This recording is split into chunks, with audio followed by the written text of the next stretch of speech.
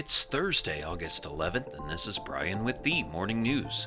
Give us 5 minutes and we'll give you the headlines you need to know to be in the know. U.S. stock futures edged higher as investors expected that a softer than expected inflation reading would slow the Federal Reserve's pace of interest rate increases. Futures for the S&P 500 added 0.3%, and futures for the Dow Jones Industrial Average rose 0.4%.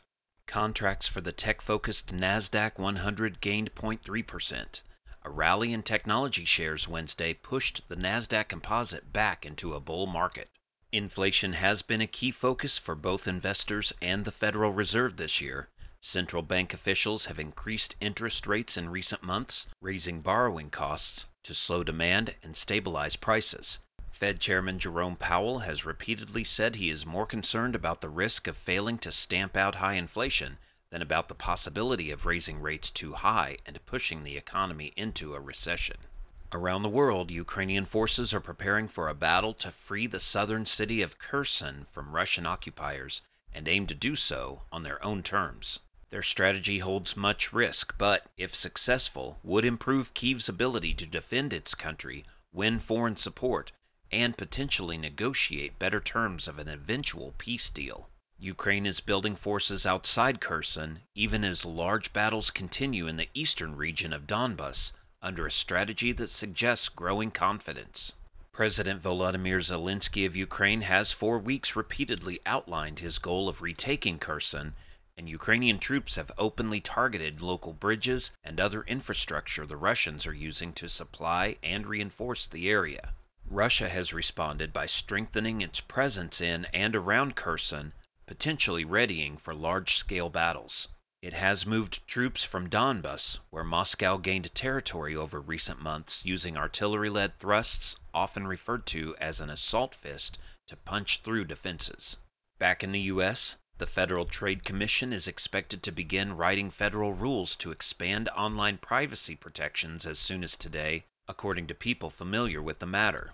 If adopted, the rules could impose significant new responsibilities on businesses that handle consumer data, including potentially barring certain kinds of data collection practices, the people said. The move is the latest indication of the 5-member commission's more aggressive posture under its chairman, Lina Khan, a Democrat who has been a vocal critic of big business, particularly large technology companies.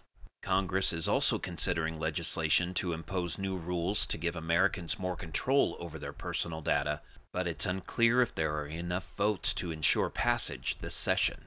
A group of state attorneys general has raised concerns that the bill could preempt tougher privacy standards adopted at the state level. In other news, 3 people were killed Wednesday when a house exploded in the southern Indiana city of Evansville, authorities said. Evansville Police Department spokeswoman Sergeant Anna Gray said at least one other injury was reported, and that victim was taken to a local hospital for treatment. Evansville Fire Department Chief Mike Connolly said a total of 39 houses were damaged by the explosion at around 1 p.m. He said the department has not confirmed how many of the houses were occupied when the explosion happened because some of them were too unstable to enter. At least 11 of the 39 homes damaged are uninhabitable, Connolly told the Evansville Courier and Press. The cause of the explosion has not been determined, but the Bureau of Alcohol, Tobacco, Firearms, and Explosives was investigating. It was the second house explosion in the area in just over 5 years. A house explosion on June 27, 2017 killed 2 people and injured 3 others. And the average price of a gallon of unleaded gasoline in the U.S. fell below $4 a gallon Wednesday, a 21% drop from June's peak as demand for oil softens around the globe. The national average stood at $3.99 a gallon Wednesday afternoon, according to Opus, an energy data and analytics provider. It's the first time since March that the average price of gasoline has been below $4 a gallon, giving drivers some reprieve as the rate of inflation remains near a 4-decade high. Now you know, and you're ready to go with the morning news. These headlines were brought to you today by Podmeo. Start your podcast easily at podmeo.com, the world's #1 podcast hosting.